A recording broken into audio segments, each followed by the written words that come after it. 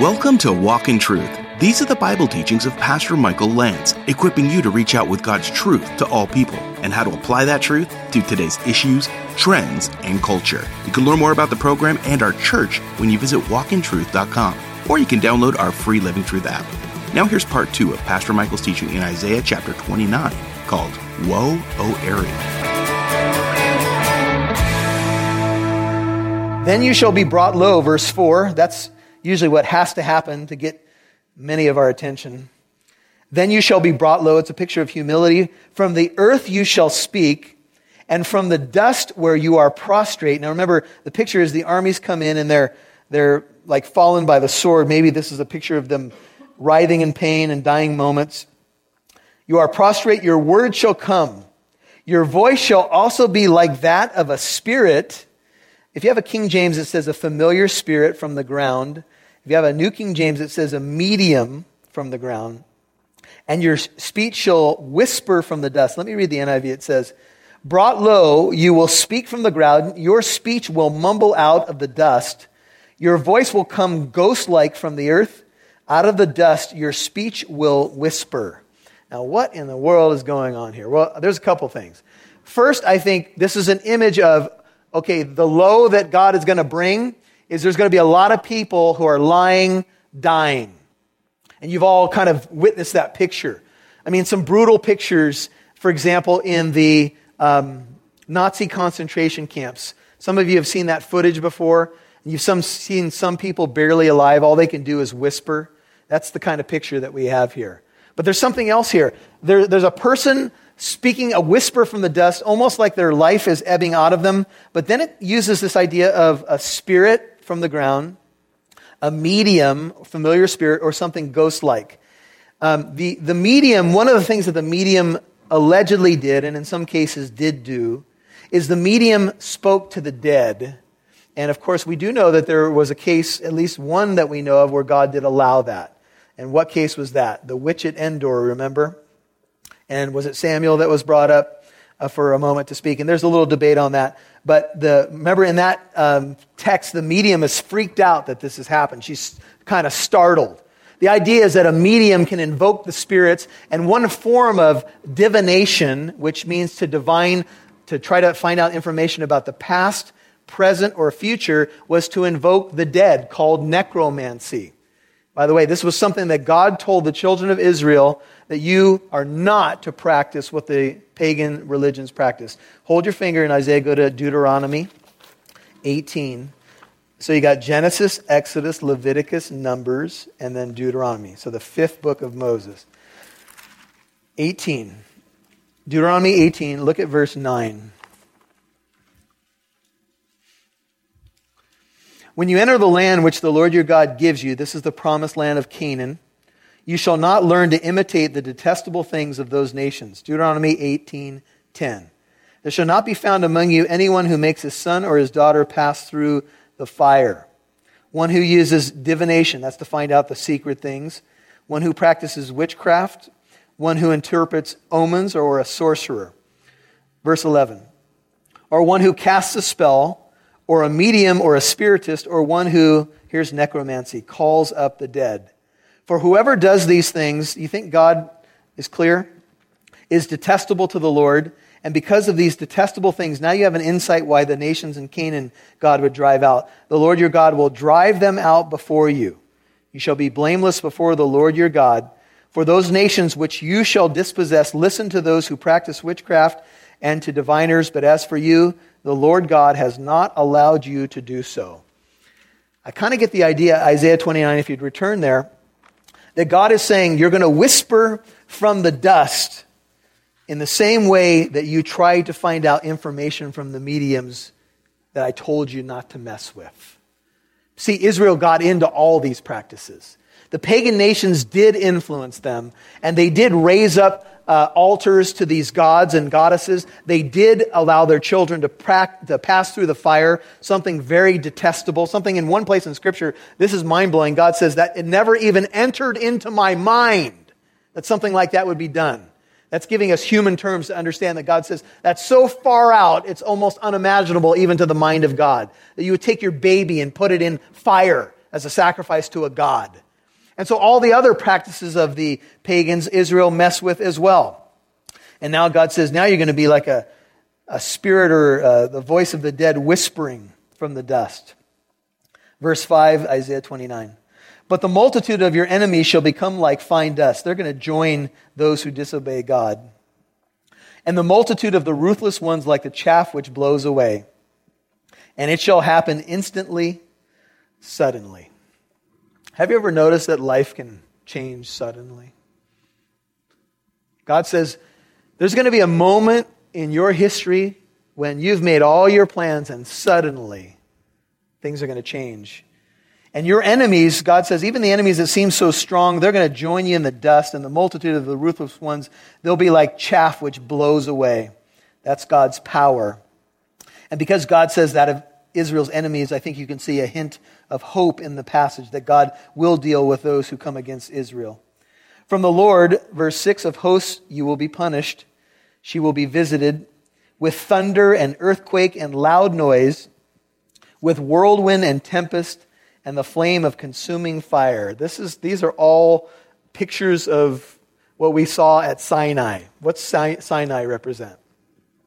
Mount Sinai is the mountain of what? Law. And God said to Moses, tell the people that they are not even to touch the mountain, and if anyone touches the mountain, they will die.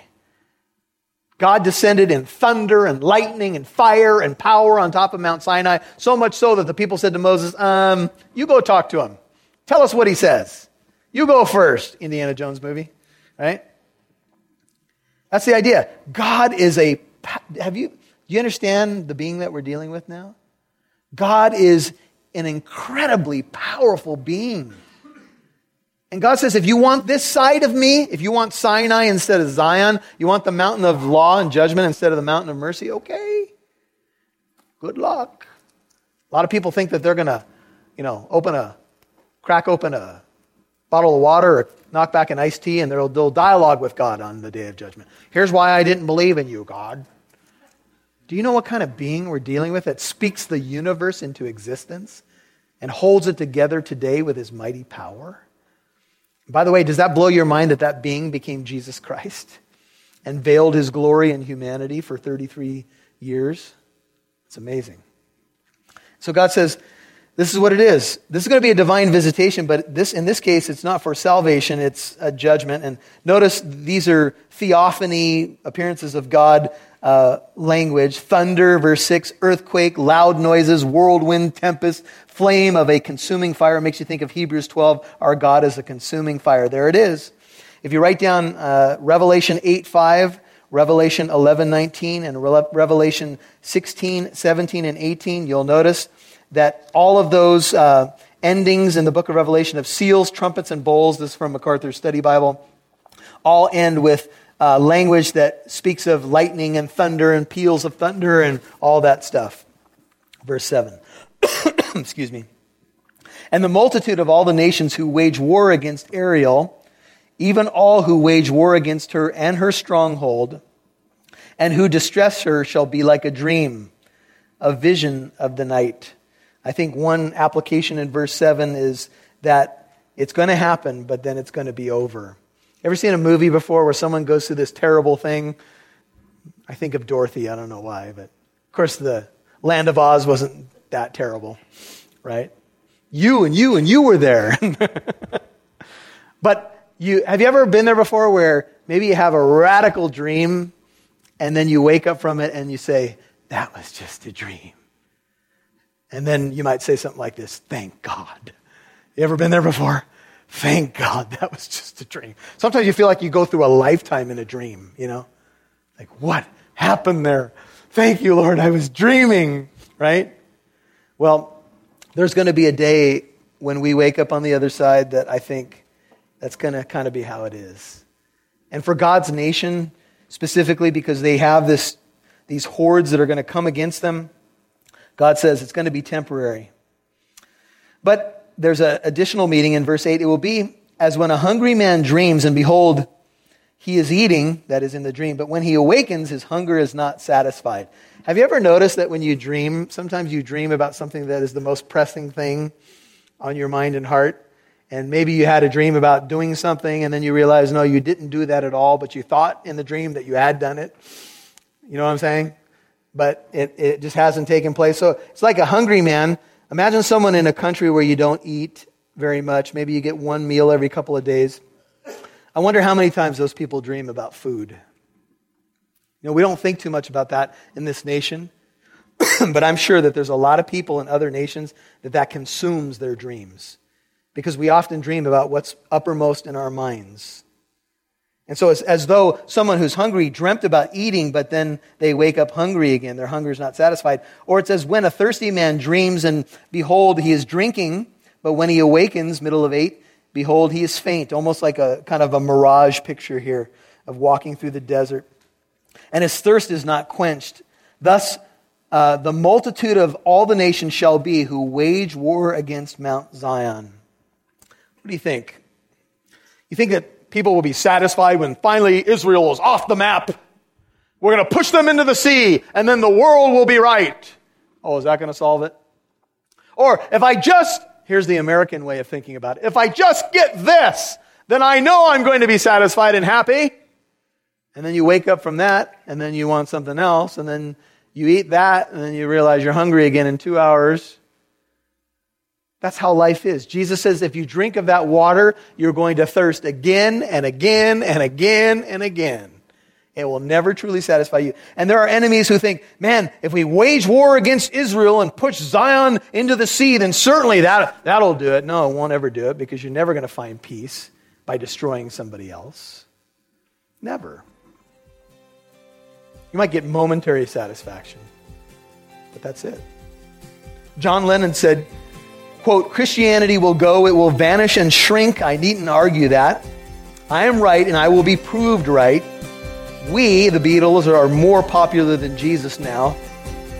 And I don't know which will go first, rock and roll or Christianity. Close quote. Oh, really, John? You'll hear more from Pastor Michael in a moment. You're invited to our next apologetics event called Dare to Defend. This is something that you're going to want to go to, because it's going to bolster your faith and encourage you and give you reasons and answers for the hope that you have. Join some of today's top apologists who will provide real answers to skeptics' toughest questions and equip you with the tools necessary to confront the moral confusion of today's culture. J.P. Moreland talking about miracles. Why do I have to have an answer to this question? I at least know there's a God. Sean McDowell dealing with deconstruction. When I was on the road, I met a man. He goes, I'm his last friend who didn't bail on him. I thought, man, what is the matter with us? John and Claudia Kalmakoff. If they don't have that foundation and they don't know about God's promises and what we know is true, not by what we're feeling, but by facts, historical, archaeological facts, what we know to be true, then their feelings take over. Lenny Esposito, who will deal with the power of the archaeological record. You know, you're doing a construction project. Rome, they were trying to build a subway. And they had to keep stopping because they keep finding stuff. Hey, if you're looking to get further equipped, and we all should be, this is the conference to go to. Dare to Defend begins Friday evening on March 25th at Living Truth Christian Fellowship in Corona, California. Get your tickets now and make sure you have plans to join us. Learn more about Dare to Defend and get your tickets when you visit walkintruth.com. That's walkintruth.com, or call 844-48-TRUTH. That's 844-48-TRUTH. We'd love to see who's listening, so please connect with us on Facebook, Twitter, or Instagram. Just do a search for Walk in Truth Show. Now, back to Pastor Michael Lance right here on Walk in Truth. And I don't know which will go first, rock and roll or Christianity. Close quote. Oh, really, John? Voltaire claimed that by the early 19th century, the Bible would have passed, I'm quoting, into the limbo of forgotten literature. Oh yeah, Voltaire? I don't think so. As a matter of fact, did you guys hear there's a little thing in an apologetics book that says that they used Voltaire's house to print Bibles after he died? Talk about irony. That is God's sense of humor, is it not? Verse 9. Be delayed and wait. The NIV says stunned and amazed. New King James says, pause and wonder. Blind yourselves and be blind. They become drunk, but not with wine. They stagger, but not with strong drink. This means if you're going to delay and hesitate and be indecisive, now you are going to be blind. It's as though, look at verse 9, by delaying and waiting, and that is, I think, to run to God, you have blinded yourself. There appears to be in the Bible times in people's lives where they hit a point of no return. That is a bit of a mystery because we know God's grace is incredibly, we often talk about it being inexhaustible, but there are some people in the Bible that God said, I'm done with you. Think of King Herod taking the credit. You know, he speaks as though he's a god and he wouldn't give glory to God, and God says, okay, you're dead. There are some people that push the envelope. They are warned by God over and over again, and God says, you've got a window. Remember Jezebel in the book of Revelation? I gave her a space of time to repent, and she would not repent. And so I'm going to deal with her. And this is the imagery that we've got here. Be delayed and wait. Be stunned and amazed. Pause and wonder, how many signs do you have to have? Just give me one more sign, God, and then I'll come to you. God says, you've gotten enough. Isaiah's been preaching long enough. If you won't listen, then you've blinded yourselves. And talk about the worst way to become blind. You're going to become drunk, but not with wine. You're going to stagger, but not with strong drink. You're going to be staggering under the weight of judgment. Scary. For the Lord has poured over you a spirit of deep sleep. By the way, this is the same language that's used in Genesis 2:21 of the sleep that God put on Adam and then created Eve. He has shut your eyes, the prophets, and he has covered your heads, the seers. There's a point at which if you harden your heart, God will confirm it and say, okay, night, night. That's Michael's interpretation of the Hebrew there, of deep sleep. And notice who he addresses. He has covered your heads, the seers, that is, the prophets. You could put it this way if you like. They have fallen into a spiritual coma. Go to Romans 11. Matthew, Mark, Luke, John, Acts, and then Romans. New Testament. Paul quotes Isaiah quite a bit. And in Romans 11, here's what he says. Verse 7, he's dealing with Israel's hardness, making the case that it's still a partial hardening and that God will work again in Israel. Romans 11, look at verse 7. Romans 11, 7. What then? That which Israel is seeking for it has not obtained, Romans 11, 7, but those who were chosen obtained it, and the rest were hardened. Just as it is written, God gave them a spirit of stupor, eyes to see not, and ears to hear not, down to this very day. Who gave them the spirit of stupor? God did. John, do you mind? Could you grab me a glass of water? Thank you. The spirit of stupor came from God. What's stupor? If someone's in a stupor, what do we mean? They're just out of it, man. They just don't get it. The natural man doesn't understand the things of the Spirit. They are foolishness to him. He cannot discern them. And I don't know, I think in this case, we're talking about people who are not the remnant, people who are in Israel, but God has given it to them. And they keep rejecting God, and God says, okay, if that's what you want, that's what you'll get, a spirit of stupor. You'll have eyes, but you won't be able to see. You'll have ears, but you won't be able to hear. And notice Paul says it's down, verse 8, to this very day. This explains, by the way, why Israel continues in their hardness. Go to verse 25. I do not want you, brethren, to be uninformed of this mystery. This is one of the sacred secrets unveiled in the New Testament. Lest you be wise in your own estimation, that a partial hardening, 11:25, has happened to Israel until the fullness of the Gentiles has come in, and thus, thank you, John, all Israel will be saved. Just as it is written, the deliverer will come from Zion, and he will remove ungodliness from Jacob, and this is my covenant with them, Israel in context, when I take away their sins. So much for replacement theology, where people teach that the church has replaced Israel and that God won't work again in national Israel. I just don't think that you can hold that up in Scripture. God is going to work again in the nation of Israel, but there is going to be and has been a long time of hardening. A spirit of stupor, go back to Isaiah, that is God-given because God has confirmed their hardness. You've been listening to Woe, O Ariel, Part 2 on Walk in Truth. That's Pastor Michael's teaching in Isaiah chapter 29. Remember, if you missed any part of today's teaching or any of Pastor Michael's previous teachings, you can go back and listen for free to the podcast.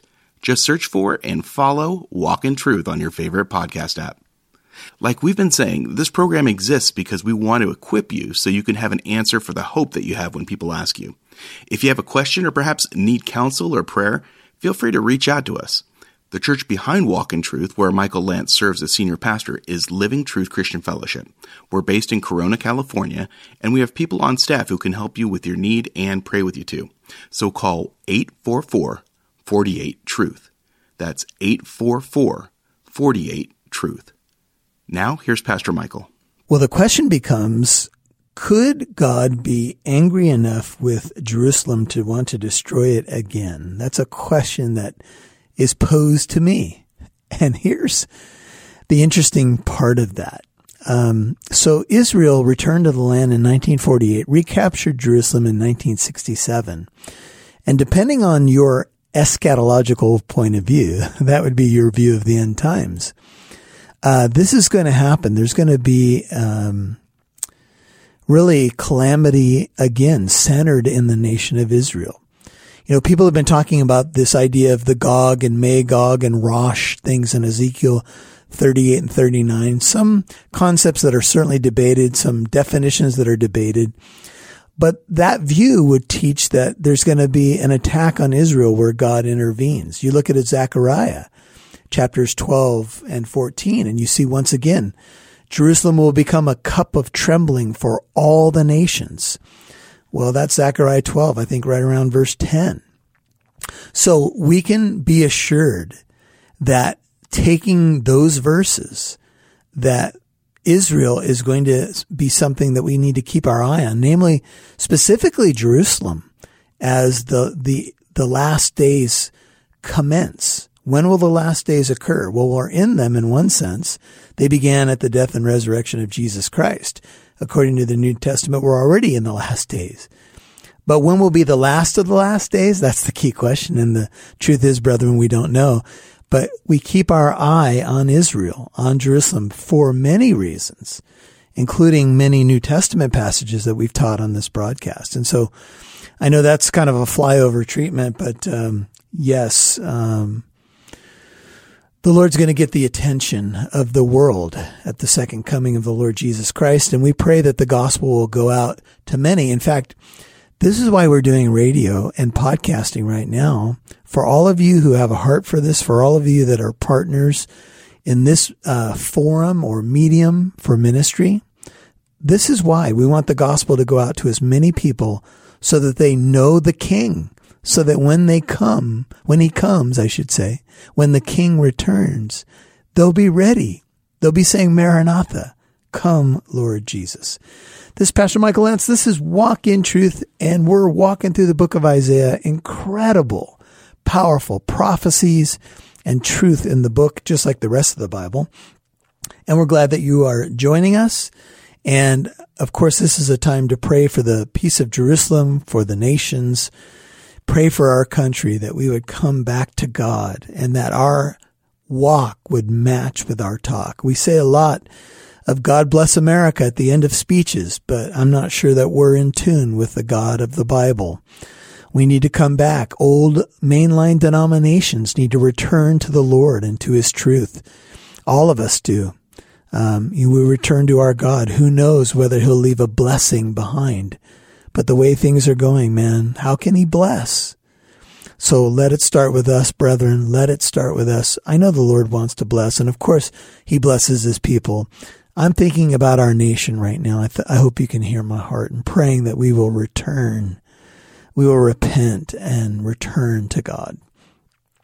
Well, more of the book of Isaiah. We're going to be finishing up chapter 29 tomorrow. Many ways that you can contact this ministry.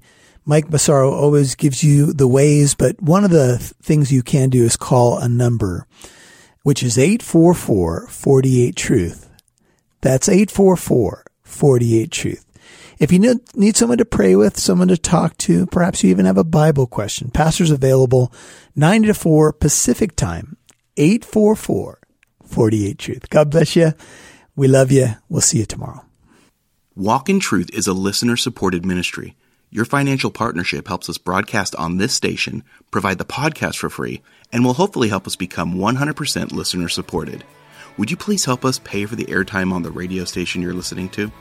A monthly partnership of at least $5 a month is all we ask. Visit walkintruth.com and click donate. That's walkintruth.com and click donate.